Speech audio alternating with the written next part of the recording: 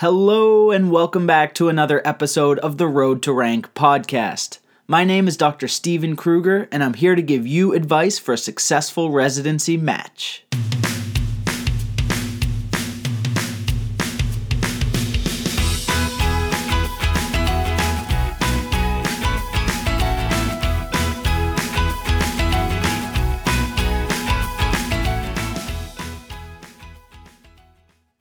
Today's guest has absolutely nothing to do with medicine, but I think he can help residency applicants in a big way.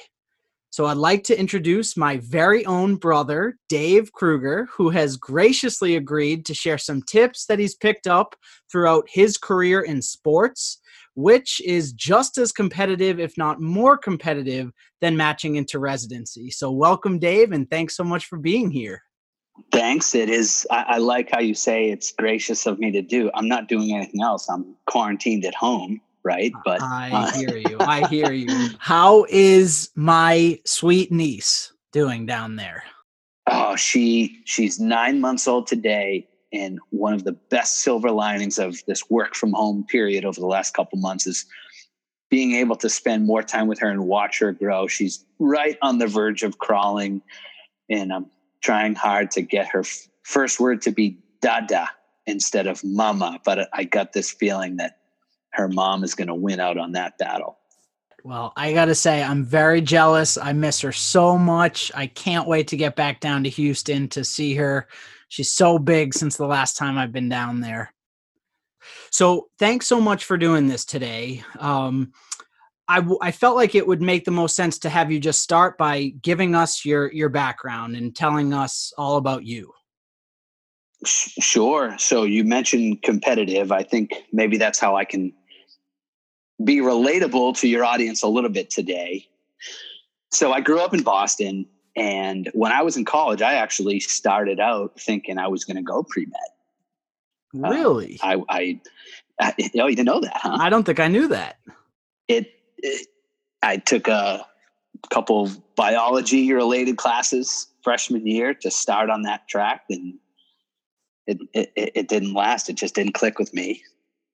So I really wasn't sure exactly what I wanted to do the first few years of college, and my interests were in sports. I think a lot of people's interests are in sports. A lot of people are interested and a lot of people watch sports. So that's a pretty natural thing. I'm sure many of your listeners are into sports as well. And those that aren't could probably understand how popular they are, right? So as a college student, that was just something I was gravitated towards anyway. And my approach has always been to stick to things that interest me, and that's where it began. Now, as you mentioned, the competitive side of it, as I got towards graduation, you can imagine how competitive it is if you think about the 4 major sports leagues. And of course, there's some other fringe sports out there, but just look at the 4 major sports leagues: football, basketball, baseball, and hockey. That's around 30 teams a league. That's 120 teams only, spread out throughout the country. That also doesn't mean that every one of those teams are hiring in a given year. So my background, I was lucky in the sense that I got on with the New England Patriots, who had just come off winning 3 Super Bowls by the time I started full-time with them. We can get into it later, but I did do some internships along the way in college, and I actually interned with the Patriots. You're going to laugh and cringe, but unpaid for 2 years. Med students know a thing or two about unpaid internships. Okay. All right. So I did that to put myself in position for that first job. And of course, we'll get into it later on. But the background was I started with the New England Patriots on the business side. That's my background. I'm on the business side of sports. So I interned those 2 years while I was in school. Got on with the New England Patriots in our corporate partnerships division. We also represented the New England Revolution Major League Soccer team. So that was a pretty good first role because the Patriots, like I said, were winning Super Bowls, and the Revolution, even in Boston, were still pretty new, and some people hadn't even heard of them. From there, I moved to Houston. I spent 09, 10, and 11 with the Houston Rockets. Then I went to the Philadelphia Eagles. From there, I was working out of a Manhattan office for a sports agency. And most recently, I rejoined the Houston Rockets. All in, that's 17 seasons with some of the most prestigious franchises in sports. Big markets, Philly, New York City, Houston, Boston, very successful teams that do a lot of good in the community as well. They're really model franchises, and I've been lucky to have that experience with those. So my background is that. And my role right now, by way of introduction, is to build new corporate partnerships, to go out and find businesses that want to reach our fans in unique ways. The Rockets make things cool, and the brands lean on us to help them connect with our fans. Does that make sense? It does. It does. And I love hearing this every time you tell it because, you've heard me tell people before, and I do. I tell people all the time, Dave has one of the coolest jobs in the world. I really believe that. I mean, it's so much creativity involved, but it does sound high stakes. I mean, I hear that in all the experiences you've had. That's nice of you to say. I feel like, have you ever heard the saying, you never want to be the smartest person in the room? I think I have heard that. I feel like on this podcast here, I'm among people who are a lot smarter than I am. So yes, thanks for saying it. It's a cool job. It's a lot of fun. But like you said before, it is very competitive to get into. I like how you say high stakes. It's definitely more entertainment than life or death, like often your field could be. But there's just a lot of interest in it, and yeah, it's a lot of fun. And I hope that some of the things that I've learned along the way, and to be able to get some of these competitive jobs, will help as your audience is looking to match. Right. So that's great. So let's get more into that, because I want to, squeeze as much out of you as I can during this interview. So tell us a little bit more about how you got started in your field. Sure. So you've heard that also the phrase, it's not what you know, but who you know. And that is so true in the sports industry as well. So networking for us is crucial. Tell me, is that the same on your side too? Is networking a big part of matching? Definitely. It's a huge part of matching into residency. I feel like getting to know different attending physicians and other residents at different programs that I did away rotations at, or during conferences or during interviews, was a huge advantage for me. And that had long lasting benefits even beyond the match process. So definitely would love to hear anything you have to say from your perspective about networking. I think that networking is so important, not even in your own field or line of work or where you want to go, but even outside of it too. You never know what it could lead to when you're out and about and meeting somebody. And I've heard it said before that nothing happens when you're sitting on your couch. Let's think about that for a second. Along the way, throughout my different interests, whether it was high school, whether it was college, leading up to that first job was just trying out different things and joining different groups and volunteering here and there and just building the network through being active. I think especially just starting out, being like that, taking that approach, it is crucial. Now I have a 9-month-old daughter. I don't have as much time to be out and about at events or conferences. Of course, conferences for work. Yes, I still do that. But some of the extra stuff, it's a little more difficult now. And I'm glad that I took the time when I was younger to network as much as I could. So can you give me a specific example of how that kind of networking mentality, even if it was at, in high school or college or whenever it started, how it actually helped you get into the first job? Absolutely. I'll give you the example of how it led to a job at the New England Patriots. When I was in high school, I attended a program. It's called American Legion Boys State. At the time, I thought I was attending it so it looked good on my college resume, right? On my application for college. That's why I went.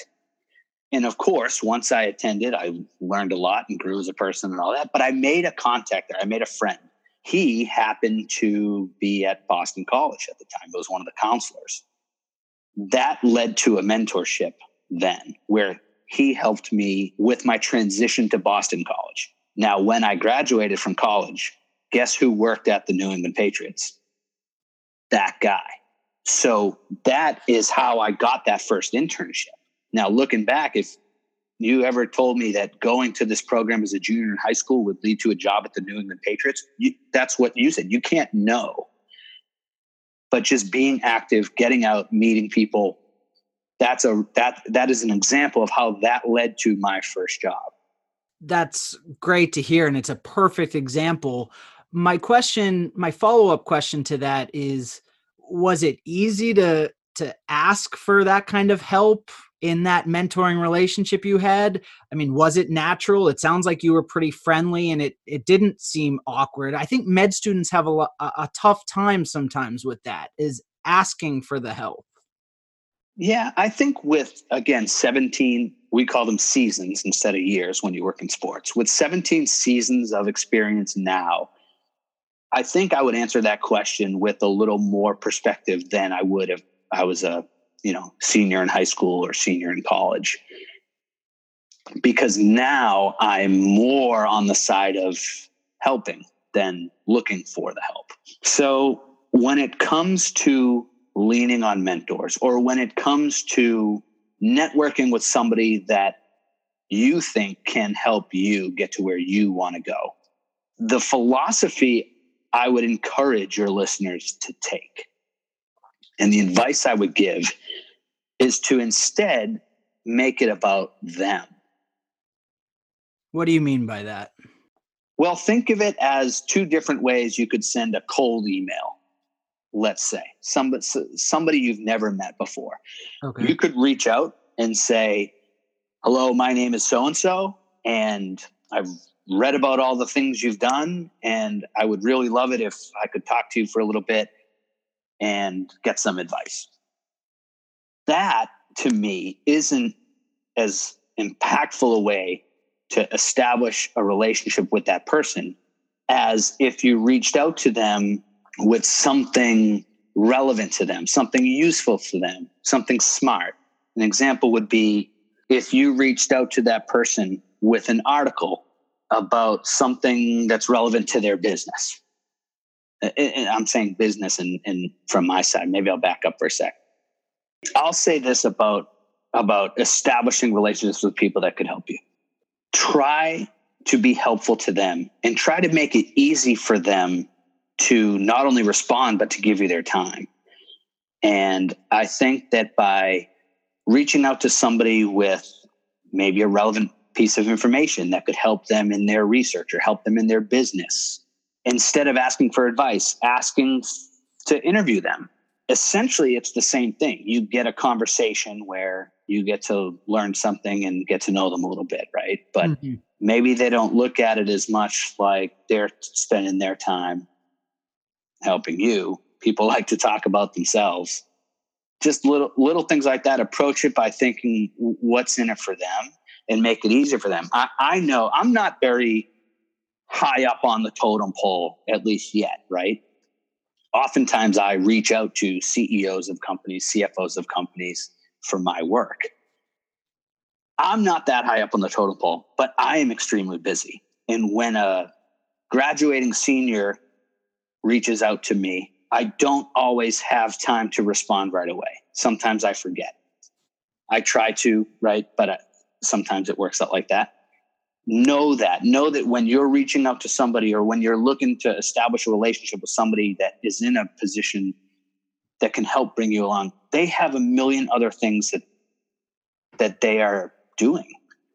Mentoring and helping you is so far down on what's important to them and what's important to their boss, right? They have a job to do. They have goals to hit. They have in my side, they have business objectives to hit. That they are focused on all that stuff. And if you don't respond, if you don't get a response right away, think of it like that.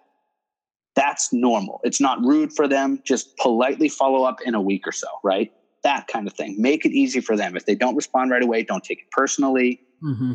So that's great advice for basically sending cold emails to different, important people. For medical students, they're sending emails all the time to attending physicians at different academic institutions that they may want to train at, whether it's about a research project they're interested in, basically just trying to show their interest. So that's really good advice for that situation.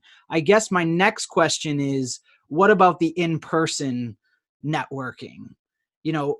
How do you actually work up the courage to go up to somebody at a conference, for example, and introduce yourself? What do you say? I think people are just so afraid of even taking that step. Any light that you could shed on that? Networking at conferences is, I think there are some hacks around that might help. I can't necessarily speak to the courage to do it. I think that's something that you just gotta get over.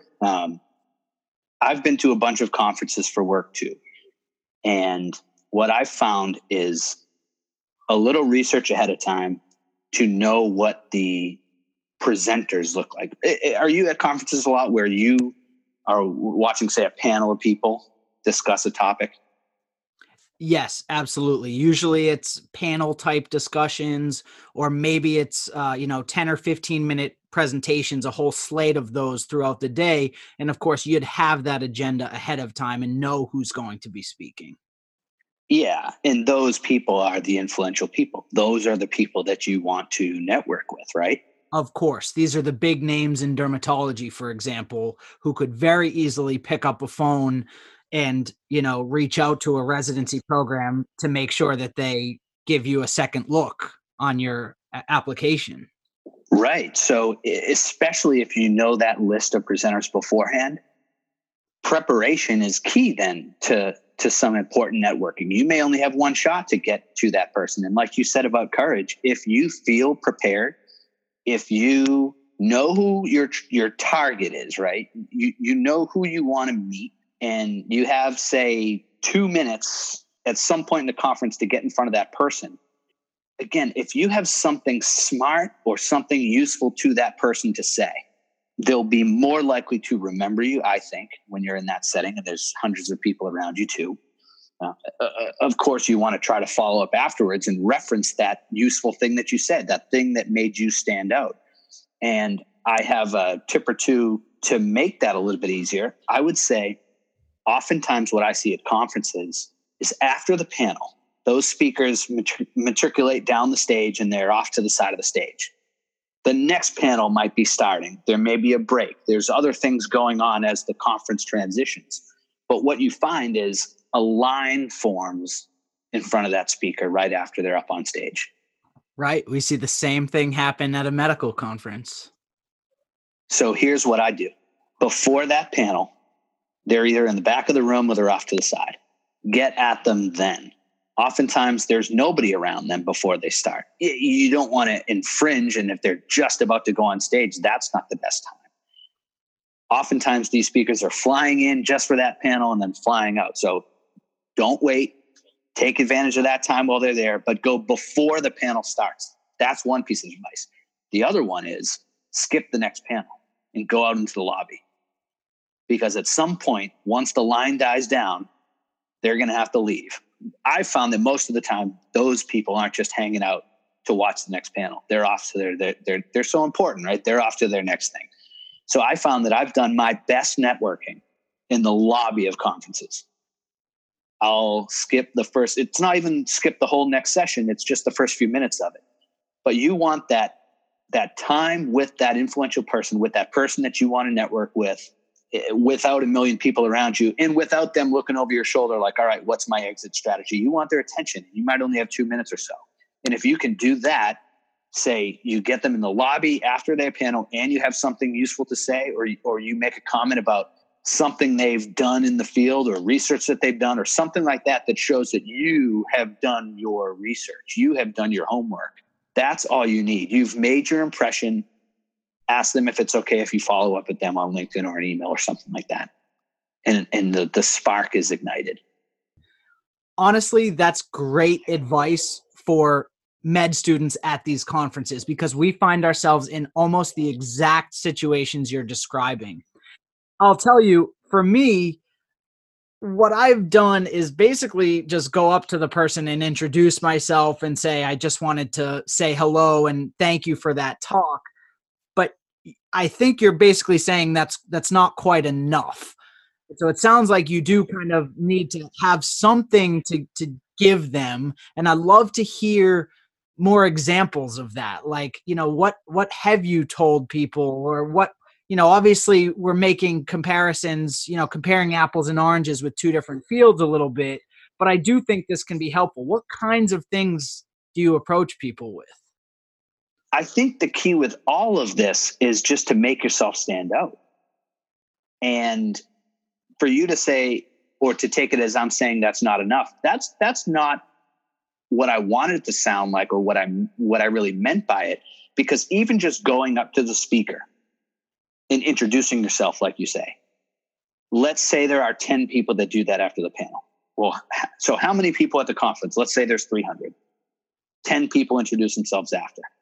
You're starting to narrow yourself down and make yourself stand out. And that's the key to all of this stuff, is how are you different than the hundreds or thousands of other people that are applying? And just introducing yourself is good.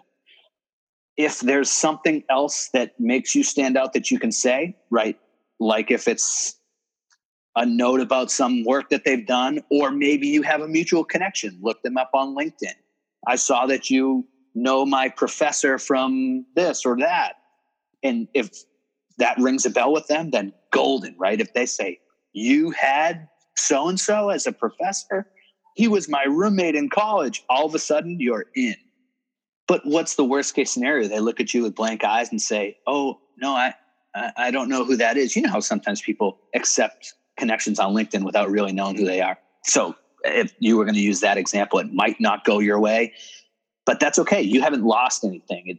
If anything, that shows that you've looked them up and done some research before. So anything that you do is going to help you stand out. And the more you can do, I think the better off you'll be. But it would be nice if you can get into a situation where they agree to a follow-up at some point. And that's where you want to make it as easy as possible. Continue to follow up with them. Think that they may not respond right away, and don't take it personal if they don't. Suggest days that work for you so that you don't have to do much back and forth on a time. That's all common sense stuff, I think, but it's important to know, just make it easy for that person because they're so focused on so many other things. And don't wait either. That follow-up note should come as soon as possible after that chance encounter. If anything, from the seat at the next session in the conference on your phone. It's easy enough to find ways to reach them. A lot of people have their websites listed. Right. I mean, even at conferences, they'll list their email at the end of the presentation. I mean, they're very open to getting that communication. They're telling us that they're open to that. And I think now it's up to, at least in my case, medical students to just reach out and grab what's being offered to them. Now, let's say the conference is over, some time has passed, and there isn't a fresh encounter that you can reference when you're trying to touch base with somebody. Maybe it's an old professor, or maybe it's the head of a program who you want to meet, or the head of a program that you're applying to. I think that it's okay to reach out directly, almost like a cold email. Again, I'm used to doing this. I'm in sales, in sports. It's part of my personality. So I understand some people might not be as comfortable just reaching out to somebody cold. But going back to that notion that if you send something smart or something useful to them, that should alleviate the anxiety you have about doing it. Make it about them. You're more likely to get a response. I think it comes off better in their eyes too, that it seems like you're in it for them. And that's why, like I said earlier about approaching it, asking them to interview them instead of asking them for advice. It's all about making it easy for them and make it about them. Another example that I run into a lot from this side is sometimes a graduating senior, in my case, will reach out and say, I'm looking for a job in sports. do you have anything available? And this may be somebody that I've already connected with, that I had a networking call, phone call, months before or whatever. A lot of times those are set up by mutual connections. They may just reach out, hey, is there anything available at the Houston Rockets? That's not the best way to approach it. I think the better way to approach it, again, in my case, and you can relate this to you guys, but would be, I saw on the website that this position is available. Can you tell me who the hiring manager is for that position? I could answer that email in 2 seconds. I don't have to do any work. They already told me what position is available, right? So if they reached out to me and said, do you have any openings at the Rockets? Think about what I would have to do to answer that email. I would have to maybe go to HR, check in with other departments. All I would know is my own world, really. I would know if we're hiring anybody in corporate partnerships, but we have a social media team. We have a press relations team. We have the guys that run the scoreboard. We have security. There's so many departments in our building that I don't know if we're hiring, right? So I have to do work to then answer their question. And think about what my job is and what I'm paid to do. Helping out this graduating senior is so far down my list. And I'm not even that important, right? I'm not even that influential. So make it easy for the people. Make it so they can reply with a one-word answer. Even say in the email, feel free to reply yes or no. Make it easy for them. Make it about them. And I think that will help you get responses and get their time. Right. Well, once again, Dave, these pieces of advice are perfect. They're so relevant to us in the medical world. So thank you so far. I do want to switch gears a little bit, but before we leave this topic of networking, is there anything else you want to, put out there? Is there any takeaway you want to make sure that gets across? Again, it just comes back to making yourself stand out. And like I mentioned, not being the smartest person in the room, I'm not the most talented salesperson. I have a strong work ethic, I think, but there's always people that work harder, that are smarter, that all that stuff. You can control what you can control. And in general, think of it where if you stay active, good things will happen from a networking standpoint. So that was great. I'm so happy with all of those examples. That was perfect. Let's switch gears a little bit now. As I was telling you a little bit offline, med students in the situation of applying to residency, they're finding themselves in these extremely high stakes interview situations. And so even after, just to kind of give you a little bit of background again, even after being invited for an interview out of hundreds of applicants, they still may be up against, 30 or more other interviewees for only a few open slots in the end. So typically on a normal residency interview day, there are multiple interviews going on, different stations with numerous faculty members, involved in the program. And you really only have about 10 or so minutes to impress that interviewer before moving on to the next station. So I was really hoping you could help listeners by sharing some of the interview techniques that worked well for you over the years. So with all of that said, do any ideas come to mind about the interview specifically? Yeah. So that's interesting how you talk about only having 10 minutes to impress somebody, and there's just a bunch of those 10-minute interviews throughout the day. Is that how it works? Yeah. I mean, they may range even from 7 minutes, and then some of them will be a little bit longer, but it's a quick rapid fire in and out of each room throughout the day. And that's so that you can meet all of the faculty in a program, and they can obviously meet all of the interviewees. Sure. So I've been in similar situations. I remember the first time I interviewed with the Rockets back in 2009. There was a full day of interviews, and I should back up. There was first a phone interview. That was kind of the first step. And then they flew me down for a full day of interviews. Actually, hold on. They didn't fly me down. They said that the CEO wanted to hire somebody locally. And I asked a little more. I kind of pushed on that a little bit. And I found out it was really just because they didn't have a budget to pay to fly somebody in. So I flew myself in. That's probably why I got that job. They said, oh, this guy flew himself in. I guess we have to hire him now. Anyway, there was a full day of interviews then where I met with different people from the department. And I've had that situation a few other times as well. But there's also more time typically with the hiring manager in my case. So maybe there's some differences there. But it's all about making yourself stand out, just like we talked about with the conferences. And there are a lot of ways that you can do that last beyond the 10 minutes you're in front of somebody. So it comes with preparation at the beginning. When you're in a position where you're meeting with people for 10 minutes at a time, do you have the list of those people ahead of time or no? You don't have much advance notice of that. You may get the schedule even that morning of the interview day, but you do have all the time beforehand to look up all of the faculty at a program. There's only so many at some of these competitive residencies. So you have that option to get to know the faculty you'll be with. Yeah. So that example of having that full day interview with the Rockets, that was the same situation where I knew the people who worked in the department. So I had a sense of who would be sitting across from me at the table. And I hope this isn't new advice, but Google them, look them up on social networks, LinkedIn, get as much information as stock them, right? You never know when you could use something in an interview that helps you stand out.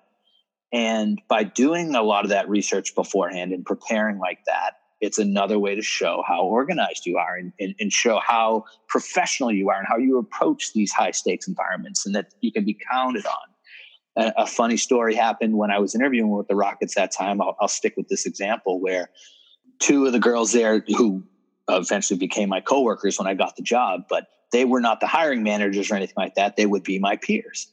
And they came in to, vet me too. That was part of the interview day. And they picked up how I knew things about them because I started asking them some questions where they started to kind of furrow their brows a bit and scratch their head a bit and realize that I had done a lot of advanced research on personal stuff. Like, for example, I knew where they went to college. I knew where they had worked before. So, for example, this girl named Tamika used to work at the Memphis Grizzlies before working at the Rockets. Now, when I was in that interview with Tamika, I asked her about her time at the Memphis Grizzlies and how the Grizzlies approached the sponsorships related to the Rockets. It was something about that. It was something about how the Grizzlies compare to the Rockets and how does she like it at the Rockets. That was the question. And her initial reaction was, well, how did you, she didn't tell me that she worked at the Grizzlies, right? That was a way for me to show and not tell. That was a way for me to show how thorough I was, that I did that research and I used it. I phrased the question in a way that helped show that. I didn't ask this question. I didn't ask, how is the culture at the Rockets? I don't know if that's a question you would ask. What's the culture like at this program? Something like that. Instead, I said, Memphis Grizzlies, blah, blah, blah, blah, blah. How does that relate to the Houston Rockets? I kind of phrased it in a way that showed that I'd done that research. Does that make sense? It does. And there's a perfect parallel to medicine again here, because again, you can look up this information. And I was doing this even late at night, the night before an interview, because often we're flying in just for one day. It's a very busy time, the interview season for residency applicants. And there's often not a lot of time in between, but it's so imperative. I completely agree with you. And your point about, also researching your future coworkers, that's true of our future co-residents. Oftentimes the website will show, where they went to school, where they previously had training. And it's just a breeding ground for more conversation, again, to show, don't tell, like you're saying. Show, don't tell, and make yourself stand out. Those are the two things of interviewing. And it's if you can connect with somebody based on where they went to school, or as you look them up, if they did their residency somewhere that you have a connection to, work that into a question somehow. Show them like that. Well, Tamika then asked me, okay, we figured out that I had Googled her or whatever to figure out, or looked her up on LinkedIn to figure out that she worked at the Memphis Grizzlies. The interview paused at that point, and her and Rachel, the two of them were across the table.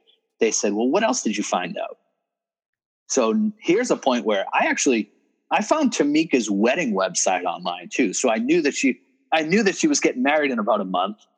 Now that's a situation where I didn't know, is that appropriate to bring up, but I just read the room and I had that information. I had that arrow in the quiver, right? I could use it. I could not. And this situation came up where she asked me directly, what else did I find out about her? And at that point, I kind of laughed and hesitated and said, no, we don't have to go there. And they're like, no, they insisted. And they were kind of laughing. So I was reading the room and I just looked at Tamika and I said, Tamika, I think you're going to make Glenn a very happy man. And would I do that in another situation? Maybe not, but they ate it up and they were laughing. And I think that was the moment where they realized that I'm the guy that they want to work with. I mean, that could have gone either way, right? But it was a little bit of a risk, but I had the research done. I was thorough enough in that, and I had it in my notes to use if I wanted to. And I honestly think those kinds of moments in interviews have gotten me jobs in these competitive fields. They've helped me stand out. They've helped me show, not tell, and not sound like cliche answers, right? Yeah, I love that. I want to draw another parallel. As residency applicants, we're offered a pre-interview dinner the night before, where you're just sitting around with residents and it's very much a small talk situation, but you can get some questions answered about the program. This is a perfect example of how you can kind of show, don't tell, like you were saying. But also, I love that idea of reading the room. This is something that, unfortunately, I think a lot of med students struggle with, is like always trying to, do the right thing and thinking too much, getting in your own head, but just taking a step back and reading the room, feeling like what's appropriate. And, it almost helps to kind of relax the situation a bit. And I guarantee it makes people more likable during these interview days. And maybe a different way to look at that too, for some people that might not feel confident in reading a room, is not to get too hung up on your on paper resume. Because think of it like some of the most competitive undergrad universities, right? A lot of the most competitive schools could fill their entire incoming class with valedictorians and people who got perfect scores on their SATs and that kind of thing. But they don't want to. That's not how a university wants to form their incoming class. And in this case, in my case at least, I'm up against people that have really good credentials. As I've gone to different roles in my career, it gets even more competitive. And it becomes way more than just what you've accomplished. It becomes way more, in my case, than how many millions of dollars in deals I've done. In your case, it's not just about the work you've done, the research you've done. The board scores. At some point, there's just so many people that have those scores. What makes you stand out? And by coming in with some of that personal information, or I love that pre-dinner thing. That's a great opportunity to humanize yourself. That's really all it's about. Find a human connection, because those people on the other side of the table or the desk or whatever, the conference table, at the end of the day, you're just looking to connect with them. That's exactly right. We see this all the time, that, what's on paper, your resume, is what got you the interview. But once you're there, it's a level playing field again. And I really feel like in my own case, interviewing for a competitive specialty, I really, I had good board scores, good grades, but I didn't have nearly as much research experience as some of these other applicants. There were things that other people had way above and beyond what I had in certain parts of the application, I'll say. But the interview day like I said, was a level playing field, and it's your chance to show the human side of you and bring you out of that group and make you stand out. That's right. So let's go back to, your preparation. So how else do you prepare for an interview day? Sure. So again, the two things are show, don't tell. That's one. And number two is how you stand out. Print out your notes. Don't handwrite them. Print out your questions.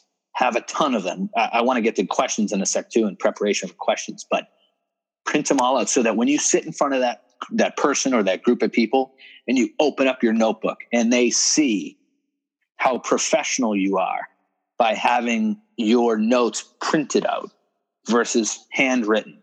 It's such a little thing, but if there's 400 people applying, printing out your notes and your questions and showing that when you open how thorough you are and how prepared you are, it's not going to get you into the program, but it's certainly not going to hurt. And if only 100 people out of the 400 that applied did that, you're chipping away, right? You continue to, just like that conference example, how many people go up to talk to that panelist afterwards? You're just slowly but surely trying to make yourself stand out. So yeah, printed materials on nice cardstock or handwritten thank you notes if that's appropriate.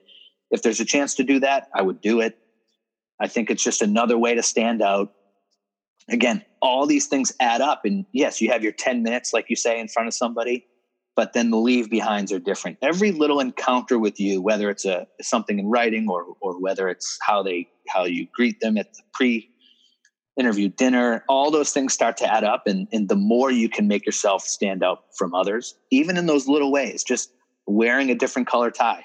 If it's not noticed by the end of the night, find a way to say it, work it into conversation. Oh, I even wore my, you don't have to say, look at how thorough I am, or, look at how detail oriented I am. Not like that, but you're interviewing for the program. So find a way to show off what you've done in those ways. And little by little, you'll start to stand out. And I think that would be the main thing. Okay. So far what you've told us for your preparation, your interview prep, is you are researching the people involved and figuring out whatever you can to work into conversation. You're working on the small details, whether it's printing your resume on special cardstock or whether it's picking the attire, which is all, again, important for the medical residency interview too. What else? What about the meat of the interview? How are you preparing your answers for any curveball questions they might ask? How do you go about preparing for that? That's a good question. My preparation for the meat of the interview revolves around prepared stories to tell. What I try to do is have, I think the magic number is 4 to 5. You don't really want to have less than that. I'd say 4 to 5 stories to tell. That could be life stories. That could be, in your case, research or, the things that are related to med school and whatnot. In my case, it could be examples of things I've done at other jobs, but have 4 to 5 stories to tell. Not always positive, but just take some time to think about instances in your life that have shaped you in some way, whether it's you as a person, whether it's you as a candidate, in my case, whether it's me as a salesperson, whether it's me as a manager, that kind of thing. So I guess the best way would be maybe to give you some examples on my side so you can see what I mean.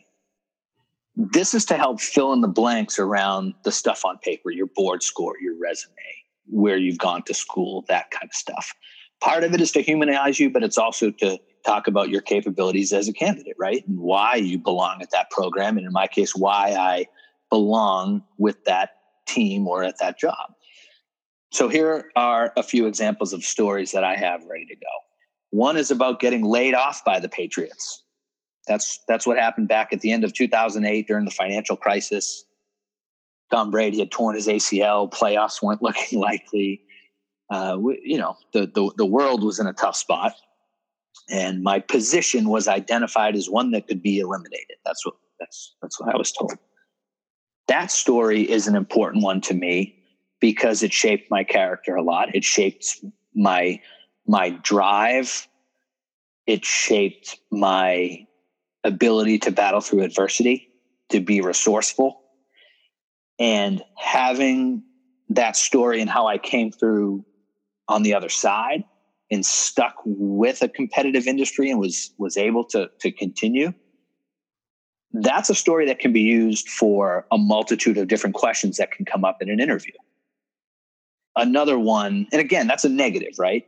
That's not necessarily a bright spot in my life. Right. But I think all the more reason why that's such a valuable story to have, because honestly, a lot of interviews throw somewhere in the mix your biggest challenge or a failure. And that's something that catches a lot of people off guard. And that's why I think it's good to have 4 to 5 stories, 4 to 5, not 45. I might have said that too quick with the Boston and me coming out, but 4 to 5 stories, because you won't get caught off guard. Another story of mine was a conversation I had with my boss at the Eagles. I was there for 4 years, and at one point he gave me some feedback that I was coming to him when a business problem would emerge and asking him, what do I do? At that point in my career, I was so thirsty for a mentor. I wanted to learn from an industry veteran. I wanted to learn from somebody that had been there and done that. And I was so excited about that at the Eagles because my boss was one of those guys. And I would go into him and just ask, okay, what do I do in this situation? What do I do in this situation? And finally, he told me, I don't like that. He said, I would rather you come in and say, here's the problem. I've thought it through. Here's my suggested solution. What do you think? Right. So that's an example about me in the sports industry. But what I want, how I want that to relate to you guys is that's also a bit of a negative story, but it shows some self-awareness. It shows maybe a weakness at a time in my career. And that is one of those instances in my life that it's not on a resume. It's not on my LinkedIn page.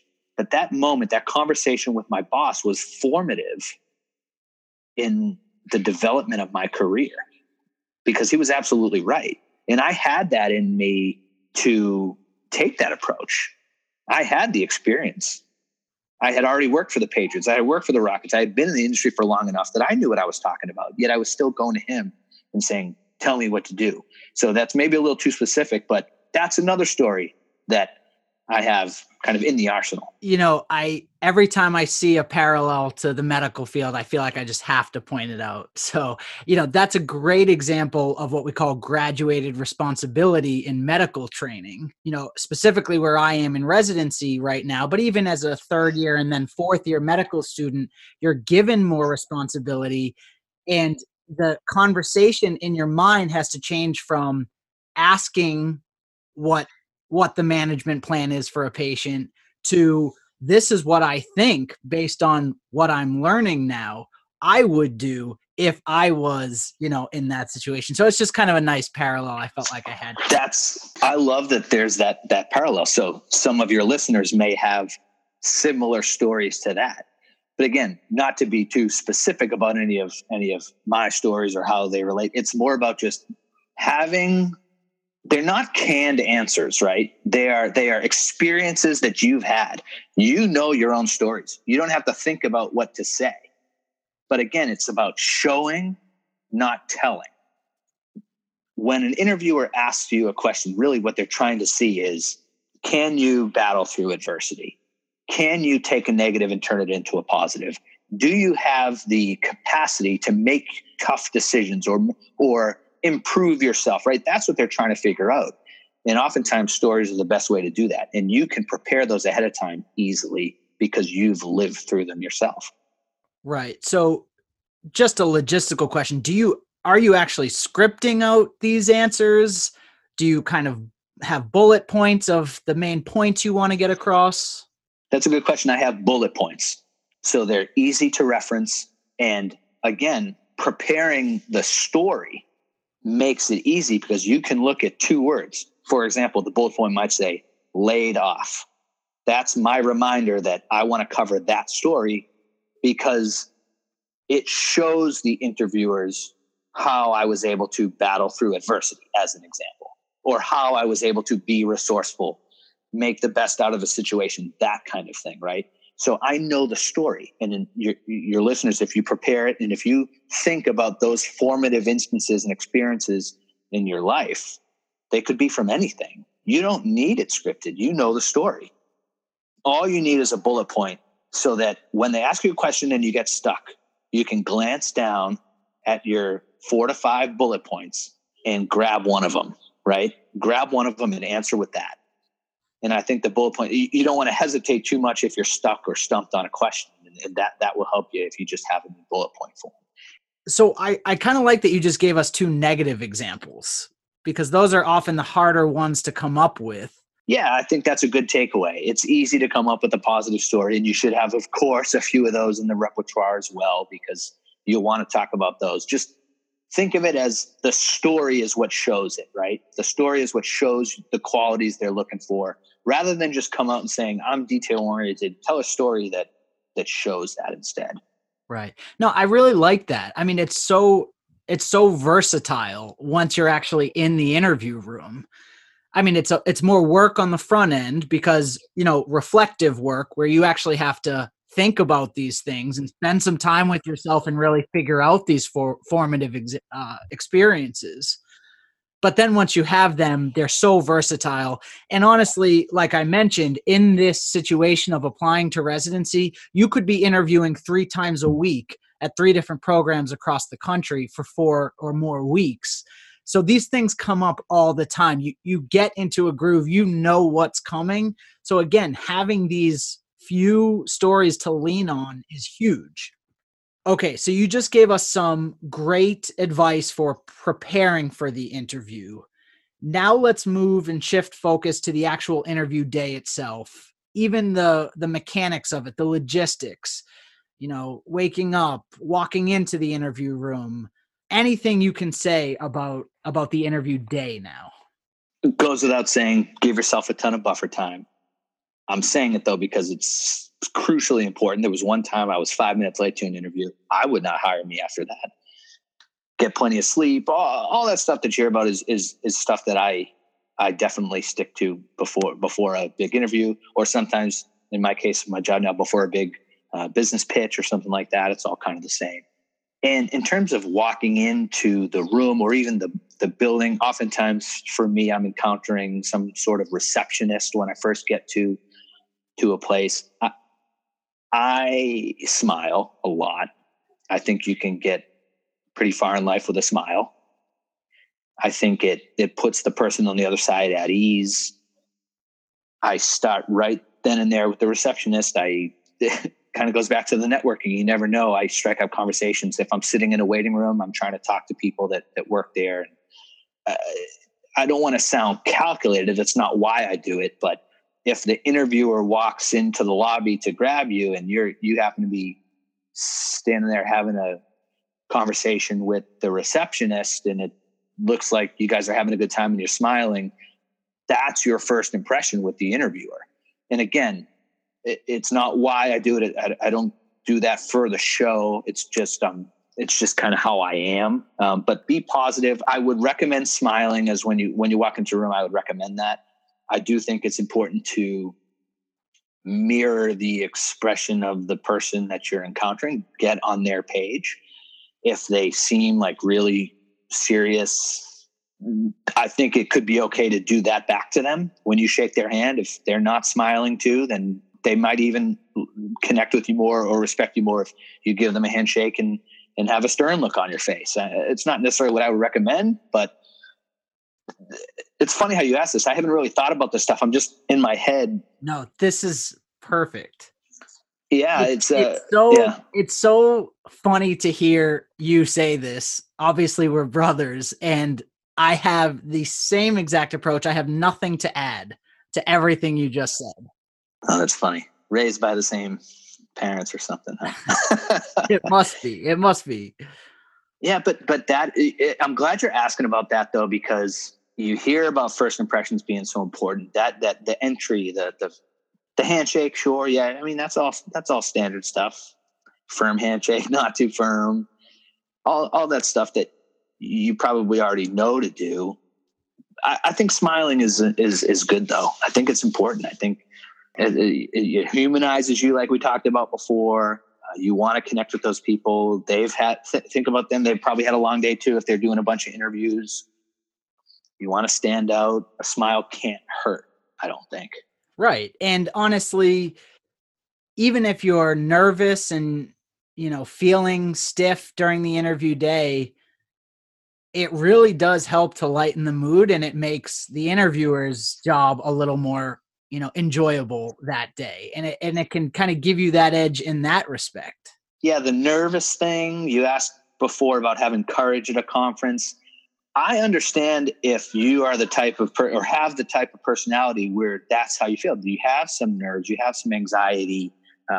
That's where the preparation is key. Like we talked about, you can alleviate a lot of that. Maybe not all of it. I mean, these are, like you say, high stakes and stressful times, but the better you're prepared, and that's work, right? But look, if you're going to get that position, if you're going to get into that program, if you're not doing the work, then you probably don't deserve it, right? And that's where the preparation ahead of time will help with some of that anxiety. If you can go in knowing that you have your stories lined up, you have your questions lined up, you get everything's all set, then that'll help too. And you can walk in with a smile on your face because of it. Do you try to pause after you get a question from an interviewer? I mean, is that something you think about? Do you try to make yourself pause before giving the answer? Is that ever something you do? I don't think I do that knowingly or on purpose, but if you can train yourself to do that, I think that's a good thing. And I also don't think that the interviewers would notice. It might seem like a long pause to you, but if anything, it helps you collect your thoughts, show your poise, again, show, don't tell, right? And I think having pauses here and there, even if they notice, that doesn't hurt at all. Yeah, if you can train yourself to do that, that's great. I don't though.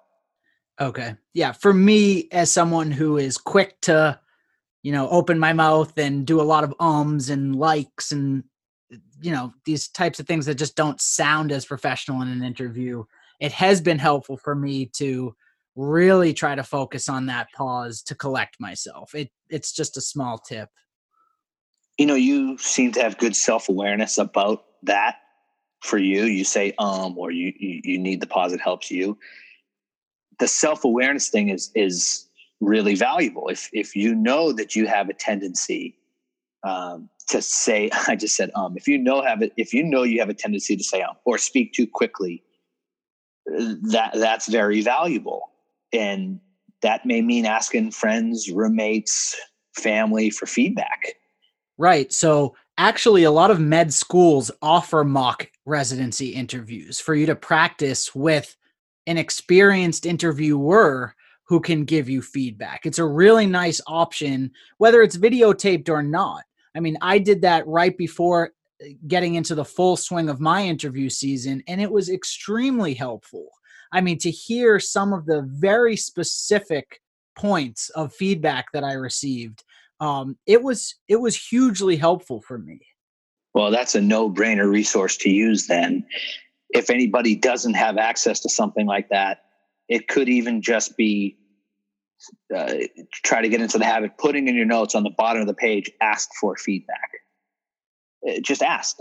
That's not something we always think about. If you are practicing or if you are talking, maybe even just walk over to your roommate and say, do you have any feedback for me on how I talk?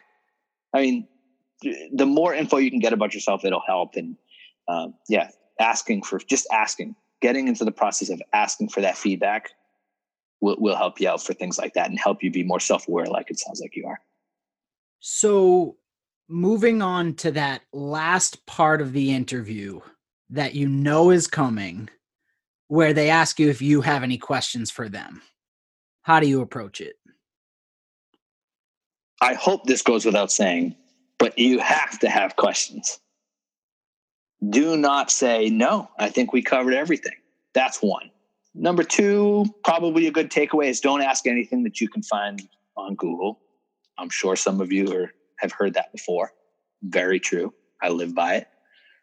But the meat of this, the real important part comes down to, again, show, don't tell. And your questions, every little part of the interview is a chance to do this. Your questions especially. This comes back to preparedness. How you phrase a question and the information that you include in the question can show, not tell, right? But show how thorough you are and detail-oriented you are and all those traits that you want to show. Whatever is important to the interviewer, you're going to be able to show it with a question. Ask about specific news that you've read about the program and how that relates to the culture there. Maybe there's an interviewer that you read about a certain project that they did or an accomplishment that they had. Phrase your question in a way that includes that, and they'll notice. It's another way to stand out. You have 10 minutes with those people. It's just a good way to show that you're prepared, to show that you're resourceful, to show that you did all that homework beforehand. Yeah, I love that. I did that all the time, knowing who I would be interviewing with and preparing questions for those people. So I can, again, only speak to dermatology, but there are subspecialties within dermatology. So when I was interviewing with the surgical folks, and you're going to interview usually, within these subspecialties, ask them a question about the surgery education you're going to get. Or then you go to the pediatric folks, whether it's pediatric orthopedics, pediatric dermatology, and ask them something that specifically relates to what they do. I think that can be hugely helpful, to your point. So everything you just said makes complete sense about preparing for questions and having those, ready for individual interviewers. What happens next, though? For me, at least, I remember there always being just a little more time to fill the space. Whether they ask, do you have any other questions, even after you've exhausted what you had ready, or whether they say something like, anything else you want to tell us? How do you approach that part of the interview? I may sound like I'm trying to be an overachiever here, but I try to not run out of questions. I tried to have and prepare so many questions that we could not possibly get to all of them during the interview time allotted. I mentioned before, typing out notes, letting the interviewer see them as you open up your notebook, that kind of thing. There have been times in interviews where I know we're getting up against the allotted time. And also I think it's good to acknowledge that you're respectful of their time. I've paused interviews at times to say, I've actually held up a printed piece of paper with a bunch of questions on it and said, we've covered a lot. You guys have been very gracious with your time. We've answered a bunch of things. I still have all these questions, and I literally have shown them the piece of paper, but I know we only have 5 more minutes. How do you want to handle? And I'll throw it back on them. Should I keep going, or maybe we could continue this, another time? I try to be respectful of their time, but I try to have more questions than is possible to answer, but real questions too, not just some words on a piece of paper that look like a prop. Because if they say, no, you know what? We don't have anything else for another hour. Let's ask away. Then I got to have questions ready that are real questions. So it's all part of the preparation. Have a ton of questions. So what if actually the way they end it is by asking, is there anything you feel like you weren't able to share with us yet? Great question. This is another example of where having your stories in bullet point form could come in handy. I've been in interviews before where I only covered 3 of the 4 that I had. And in that exact moment where they ask if there's anything else I wanted to cover, I've gone to that 4th or 5th story to fill that time. And honestly, it's not just about filling time. It's about conveying what you want to convey in the interview. It's about making yourself stand out. There have been interviews where I actually said, you know what, there's one other thing I wanted to share that we didn't get to cover. You don't have to wait for them to give you the floor. use any extra time to your advantage if there's other things that you want to cover as well. And again, having stories in bullet point form, you don't have to limit it to 4 or 5. I've found that number works for me, and we typically are able to cover them in an interview. But if you want to have 8, 9, or 10, there's no magic number. It's whatever works for you. But having those instances that you want to share in bullet point form in your notes will help you fill any of that time at the end if it's appropriate. I really like that. I've received almost identical advice to that point. Just said a little bit differently. I was told have bullet points of things that you must get across in an interview. Your brand, if you will, what you bring to the table. Have those in bullet points, and make sure that they've all been hit, so that when that time comes at the end of the interview, if there's 1 or 2 that haven't been hit, that's when you jump in with, there's just a couple more points I just want to make here. Yeah, and it might be a little awkward if there's not a natural opportunity that they give you to share those thoughts. But this is your chance. You shouldn't be afraid to share what you need to convey. Right, exactly. So wrapping up the interview, you kind of already mentioned thank you notes. You tend to like written thank you notes. I personally mostly just emailed mine because of the nature of my interviews in dermatology. Anything else you want to say about communicating with the employer after the interview's over? I can only speak to what I know and what's appropriate in our industry. It's similar to networking in that I follow up politely. I follow up with something smart or something relevant to them. I think that the follow-up is another way for you to stand out. I think many candidates are sending an email, maybe a handwritten note that says, thank you for your time. I really enjoyed getting to know you, and I can't wait to, blah, blah, blah, blah, blah. And maybe you'll drop in a little quip about something that you connected with them on, right? But for the most part, I bet a lot of follow-up thank you emails or notes read very similarly. That could be another chance to stand out if you follow up with an article, a news item, something relevant to the conversation, something relevant to that person, and maybe what you've learned about them in an interview, or something about the program, relevant update, current event, that kind of thing, that you can incorporate into your follow-up to show that you are adding value to them. Just like we talked about with networking, the more you can make it about them will help you stand out. That's a great point and a great approach to sending the thank you note, having it be more than just a blanket statement of thank you for the great day, I learned a lot, etc. I will say there are some rules about post-interview communication in terms of residency application, but I think everything you just said is completely not only allowed, but encouraged for residency applicants. The trouble is when some people start to have conversations about, I will rank you if you rank me. Those are the kinds of conversations that really are off limits. But everything you just said about really showing in your thank you note that you learned a lot about the program and that you're genuinely still interested in them. I mean, that's really all the interviewer wants to see. Well, this has been awesome, Dave. Thank you so much for doing this and for sharing your experiences with the students listening in. You come from a very different background than a lot of us do, but I mean, we have a lot of parallels as we've seen just throughout this interview. Before we sign off, is there anything else you want to put out there for the med students listening? I think we covered a lot. Nothing really new to add. Just to recap, when it comes to networking, just get out and be active. When it comes to interviewing, think about showing, not telling, and standing out in any way you can. And preparation in both networking and interviewing will go a long way. Very well said. All right, big bro. Thank you so much for joining today.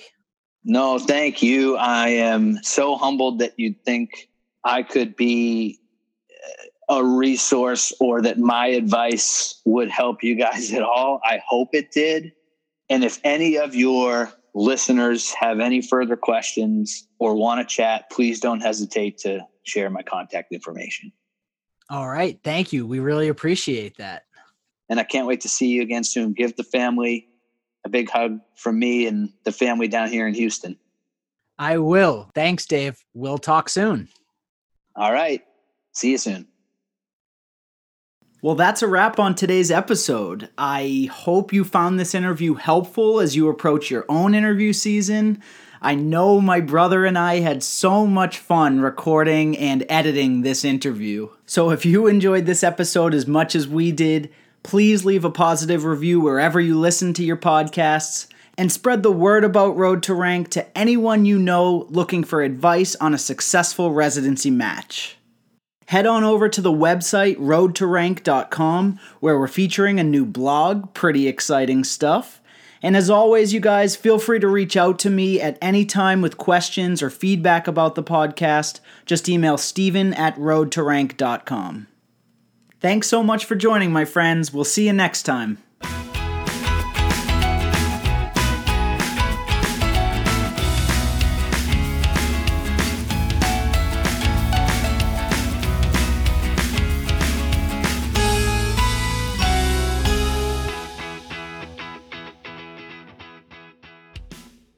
God.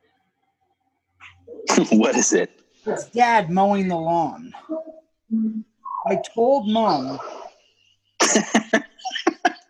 You should keep this. You should keep this in the podcast. No. Put the video. Mowing the lawn. Please, yes, please. That was like the main thing, was not having noise. So thank you. That would be great. Thank you. Bye. Aw, poor Mom. Now I'm being mean to Mom, but oh well.